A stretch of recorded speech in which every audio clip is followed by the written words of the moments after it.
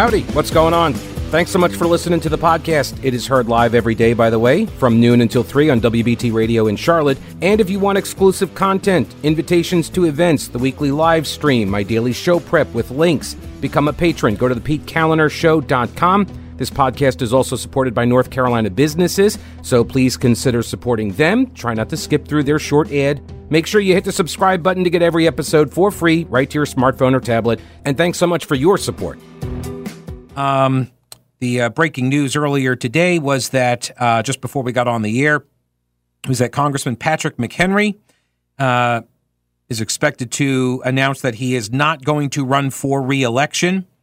And, here we go. As I mentioned earlier, Pat Harrigan announces that he has hired Patrick McHenry's former campaign manager. And Harrigan announces he's moving to the 10th district. So that broke about 18 minutes ago with Danielle Battaglia, but I told you at noon. So there you go. That takes him out of the race against Tim Moore. Tim Moore still has a primary, I guess, with Eric Levinson, the former judge. So not sure who else is going to jump into it, but we now have two open congressional districts, the 10th and the 14th.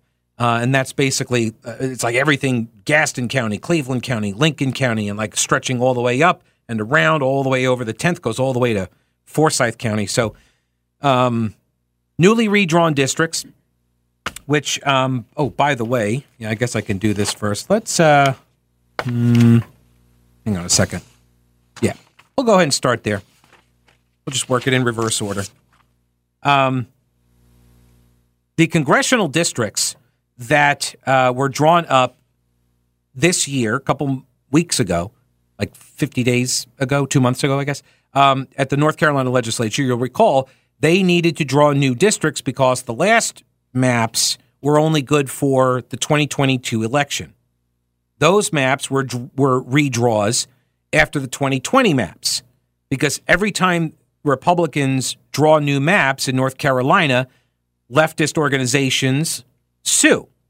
And then it forces the redrawing of maps because they're like, oh, well, you violated this rule, you violated that rule, or in the case of the last round, it was they need to be fair. What's fair? Not really sure. So we'll appoint some people to redraw some maps, and they drew Democrats 7 seats. So it was a 7-7 split. But they were only good for one election cycle. So they needed new maps. So they drew new maps. These maps, you might want to sit down for this. Might want to sit down. Democrats are not happy with these maps either. I know. It's completely shocking. And now they have filed lawsuits. This is our old pal, Mark Elias. Mark Elias, super attorney, quote unquote, for the Democrat Party, longtime Clintonista. He was the go-between, the cutout, if you will, with the Steele dossier, right? He was all in the mix on that. Just a real winner. Anyway, he has been suing North Carolina for a very long time because that's where the grift is. I mean, that's where the lawsuits are. 18, this is the premise here. This is from the Carolina Journal. Premise of the lawsuit. 18 Black and Latino plaintiffs working with Democrat lawyer Mark Elias's law firm, have filed a federal lawsuit to block North Carolina's new congressional map. They took their case to court on the same afternoon that candidate filing began for the 2024 election. That was yesterday. Candidate filing opened yesterday. The suit, titled Williams versus Hall, specifically targets the new 1st District, 6th, 12th, and 14th congressional districts. They allege they are unconstitutional racial gerrymanders. Plaintiffs ask a federal judge to declare that the congressional map discriminates against minority voters in violation of the 14th and 15th Amendments. They seek an injunction blocking enforcement of the map because chaos is the goal here. They ask the court to hold hearings, consider briefing and evidence, and otherwise take actions that would lead to a valid congressional plan. And remember, fair maps for Democrats are maps that Democrats draw and win the majority of seats in. That's what a fair map means to Democrats. And by the way, if you have any doubt about this, look at the Charlotte City Council. or look at any state that is run by Democrats that draws maps. They favor Democrats. Those are fair maps to them. They would, what their vision for fair maps would be to have Charlotte, Raleigh, Greensboro, Durham, right, Asheville, these blue dots in the sea of red. They want these metro areas to be carved up in order to swing congressional district election outcomes. If you zoom out of Charlotte and you look at Charlotte on the map, it's looks like a hub and spokes. It's got concentric rings around it, right? 485 finally being complete. Right? But you're looking at the road system and such, and neighborhood development to where the homes are and that sort of thing. You've got the hub inside Center City, and then you have the spokes that come out of it. And that's actually what our transit plan is built around, too, which poses a lot of problems for cross-town transport. You know, getting from one spoke to another spoke, especially when you're way far out towards the rubber of the wheel, if you will, way out towards 45, it becomes way more difficult. Tighter in, all the spokes get real close. Farther out, not so much. So you got this hub and spoke system, transportation system, but that's because that's the way the city kind of was built up. You had these different little villages and suburbs and stuff, and they all got connected. And the original belt, Highway 4, City Highway, you know what that is? That's Woodlawn. Billy Graham. That goes all the way around. You know, you can get on Highway 4. It's that little, it's a green sign. It's got 5 sides on it. It's like a square bottom with a little pointy top, and it says 4. You can get on 4, you know, Woodlawn, Wendover, Sharon, Runnymede, like all the way around. You go all the way around the city. That was like the first kind of belt. Anyway, you've got all of the population living inside Charlotte proper. A lot of people, right? A congressional district is supposed to be somewhere in the neighborhood of about, 800,000 people. And that's across the country. You take the total population, you divide by 435 representatives. That's basically how you get the population number. So it's about 850,000, I think. So you could get, so what they want to do, though, is inside Charlotte, you have so many Democrat voters. They want to be able to draw a district that takes a chunk of those voters and puts them in with more rural areas farther out from the hub, more towards the end of the spokes. So think of it would look like a pie, right? Like a round pumpkin pie. You just cut the slices, and at the pointy tip of the slice, you got a lot of Democrats packed in there, and then at the crust side, you got the Republican voters out into the rural areas or suburban areas. The key here is, though, they would very much like to be able to draw these districts in ways like that. I'm doing a very rudimentary kind of figure here, but you could cut the slices like this, roughly, and by doing so, then, you could pack your voters into districts so you get more seats. That's how Democrats would do it. Indeed, that's how they did do it. And Republicans do it differently. They don't want as many Democrat voters in as many districts because they want the ability to hold those seats themselves.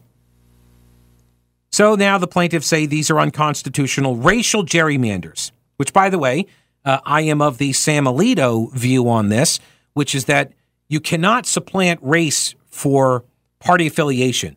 Because when Republicans in North Carolina drew the maps the last time, 10 years ago, and then those got sued over, and the Democrats on the Supreme Court, when those leftist lawyers wearing robes, when they said, oh, there's a racial gerrymander, Alito said, whoa. They're looking at party affiliation. Just because 90% of African Americans registered as Democrats, that doesn't mean that that's a racial gerrymander. They were using partisan identification because that's what the court told them to do, by the way, right? So that's the problem. And by the way, the court told them to do that and then changed the rules on the Republicans after they drew the maps by the criteria that the courts told them to. The courts keep changing the rules. They're playing Calvin ball with this stuff. This is the problem. And why the lawyers the Democrat lawyers keep suing is to keep creating chaos so they can create a structure whereby they can draw whatever lines they want to draw and get whatever maps thrown out they want to get thrown out based on all the different precedent that has been established. It's a real problem. So I'm just seeing this now. This is, so I mentioned, so when we first started the program, right out of the gate at 12 o'clock, we told you that Patrick McHenry not going to be running for re-election in the North Carolina Congressional 10th District.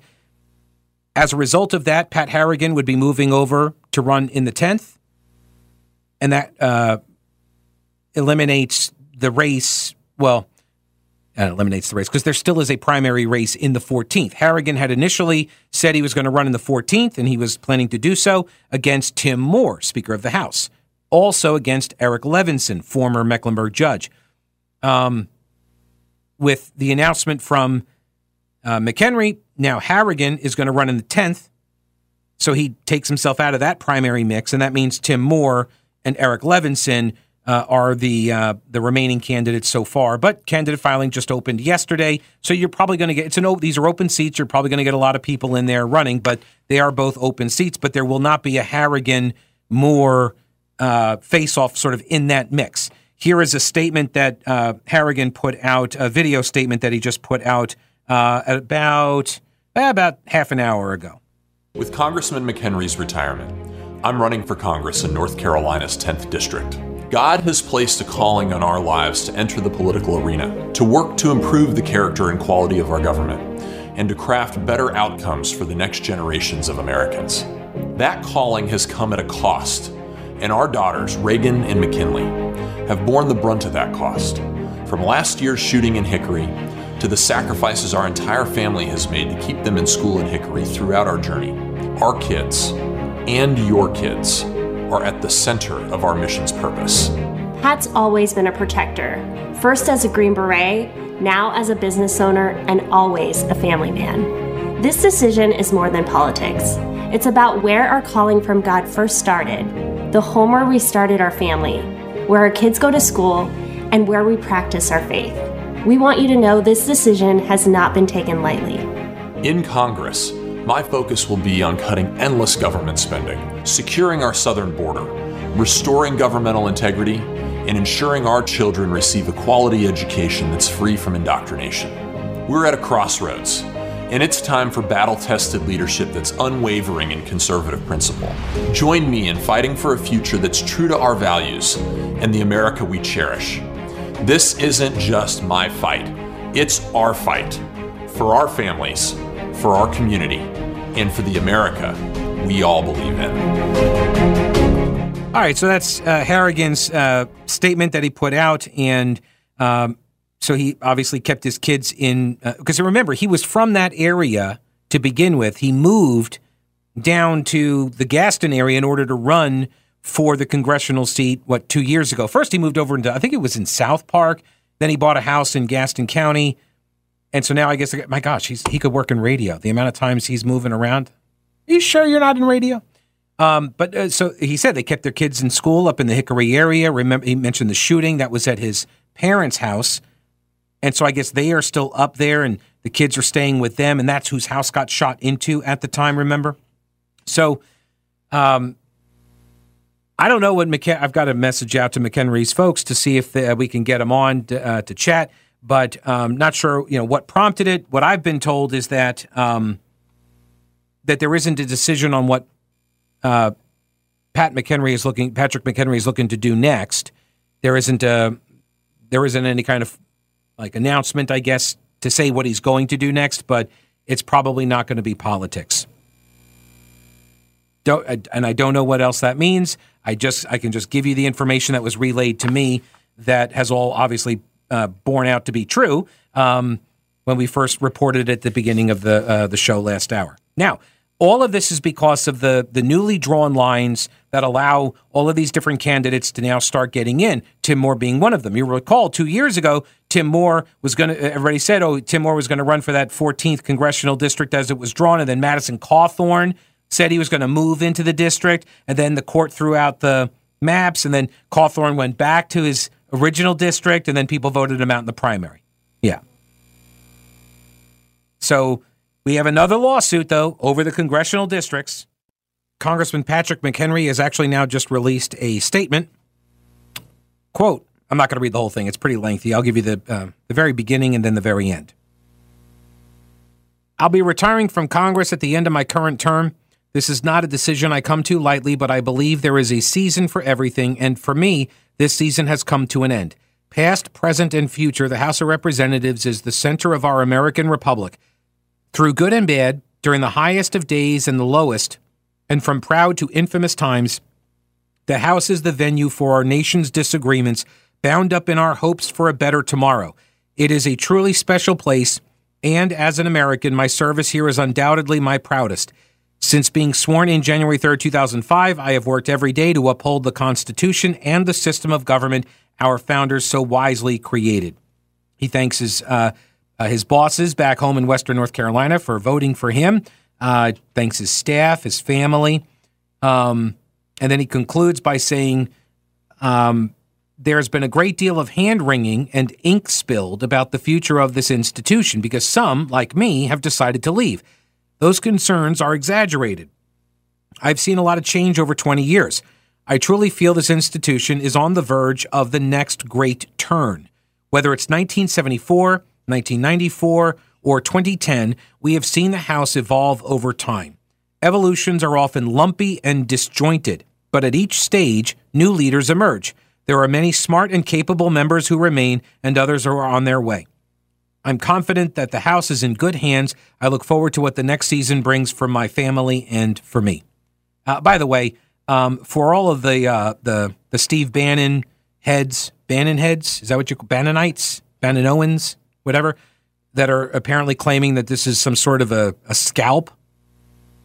Please. That seat was Patrick McHenry's forever until he didn't want it. The idea that he didn't even have a challenger, for crying out loud. Like, the idea that somehow or another this decision was prompted by Steve Bannon, of all people. I'm just seeing people like, war room scalp. Please. Grifters. Just friggin' grifters. All right, so let's get back to the lawsuits, or the lawsuit that has now been filed against the congressional districts Patrick McHenry won't have to worry about anymore. This is over the new districts that are drawn, specifically the 1st, 6th, 12th, and 14th. The 14th, obviously, is the one that Tim Moore is running in, that Patrick Harrigan was going to run in, but is now going to move up to the 10th and run in that one because McHenry is out. The 14th is, what does it cover? Gaston, Lincoln, Cleveland, I think, or no, is Lincoln part of the 10th now? I forget. I think it's, Cleveland, Gaston, and then like part of like the southwestern sort of ridge line there of right across, just that little sliver on this side of the Catawba River of Mecklenburg County. So that's one of the districts being sued over. The plaintiffs in this case, led by Mark Elias, the Democrat lawyer, they bring this action to challenge the plan, according to the lawsuit, which was enacted as Senate Bill 757.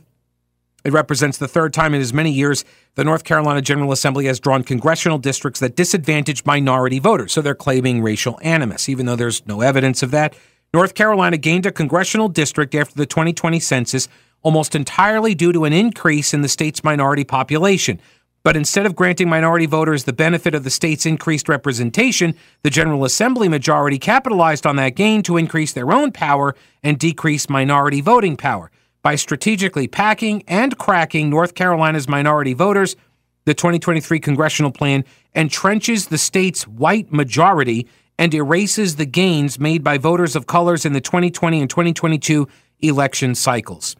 By the way, just I want to point out here for my friends on the left, that you guys don't care about lots and lots of minority representatives if it comes at the expense of Democrat representatives.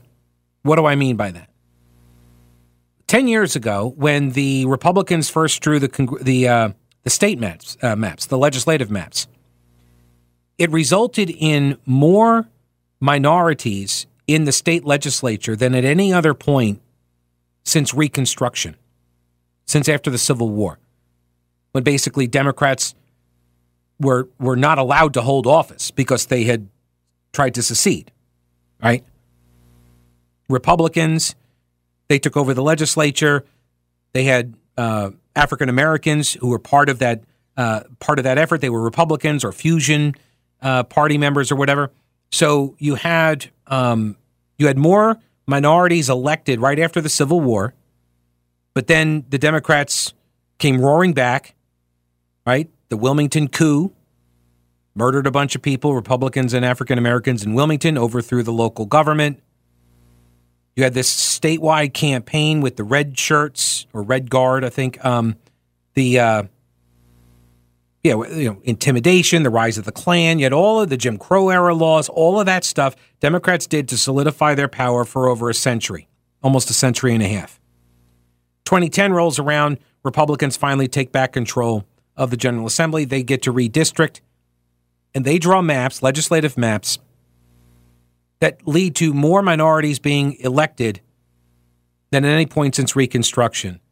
And Democrats sued over those maps because white Democrats couldn't win.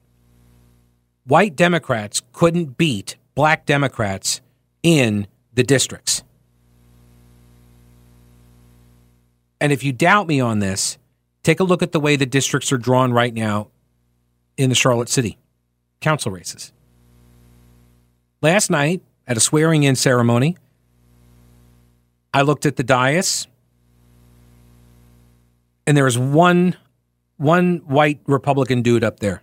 Well, Tark Bakari, but I mean, I don't know. But 2 out of 11 representatives of Charlotte, there were only 2. Like 2 white people. So according to this lawsuit, if this is the standard, am I supposed to use racial proportions? Am I supposed to do that in order to gauge representation?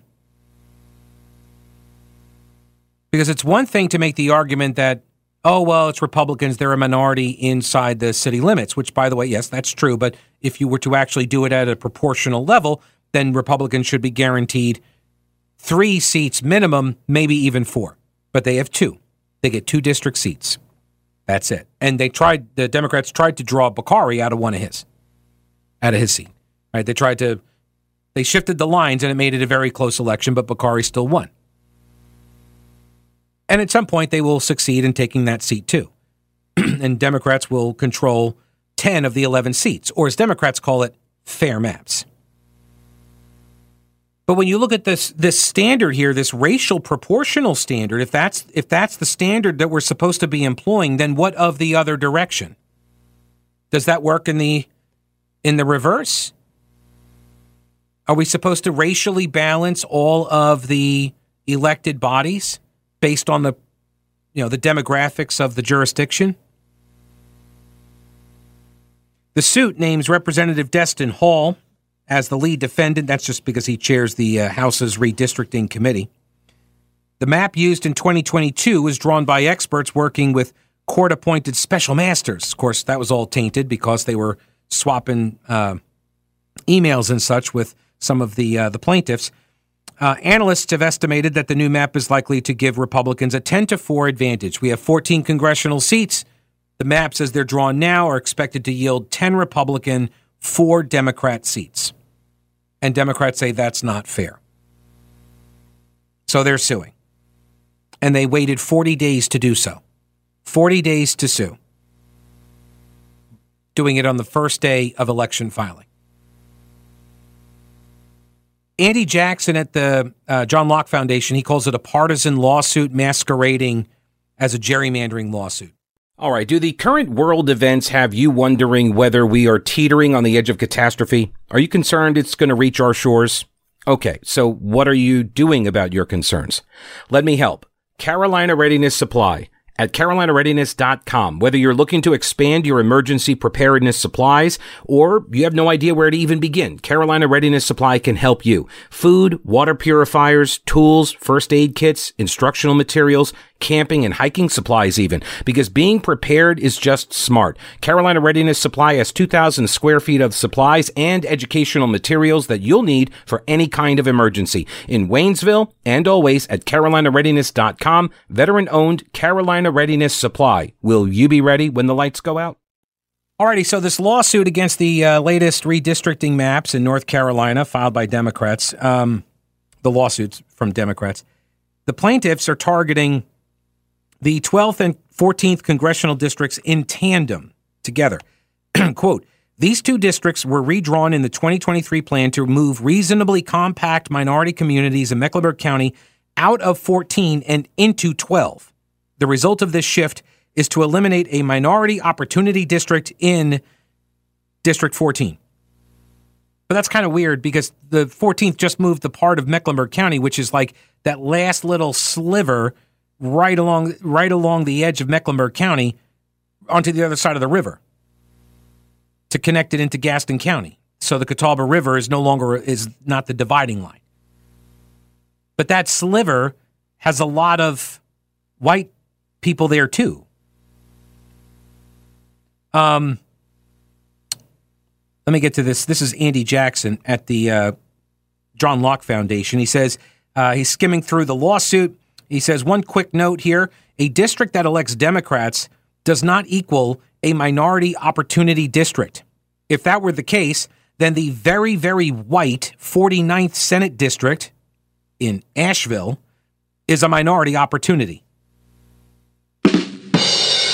Right, which it's not. This is one of the things that always killed me about Asheville. The lefties up there were always talking about diversity and inclusion, and it's like they're all white. Asheville's like, there's like 12, 11% black. It's a very small minority population. So they use this minority representation argument, but what they're actually angling for is white Democrats to win. He goes on to say the lawsuit comes too late to stop candidate filing. It's unlikely to stop the March primary either. It also fails the first, what's called the Gingles test, named after a precedential ruling, for claims of racial gerrymandering in all four of the districts that are listed in the complaint. The lawsuit simultaneously complains about Congressional District 1, which is down east, going from a combined black and Latino population. So this is what they say is cracking. When you crack a population or an area, you split it, right? You crack it. Here's the evidence that they cite as proof that the Republicans cracked minority voters in District 1. Black and Latino populations went from 44.8% all the way down to 44.6%. 44.8 down to 44.6. And they're saying that's proof of cracking. That's ridiculous. The 12th, going from a combined black and Latino population of 44.2, goes up to 48.6. Oh, see, well, when you increase minorities in a district, then that's packing. See, so you can't ever win. The only way you win here is if the Republicans just turn over the redistricting process to Democrats. That's what they want. They're never going to be happy until they get to draw the maps.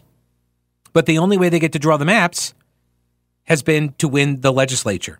But they can't do that. So they go to the courts.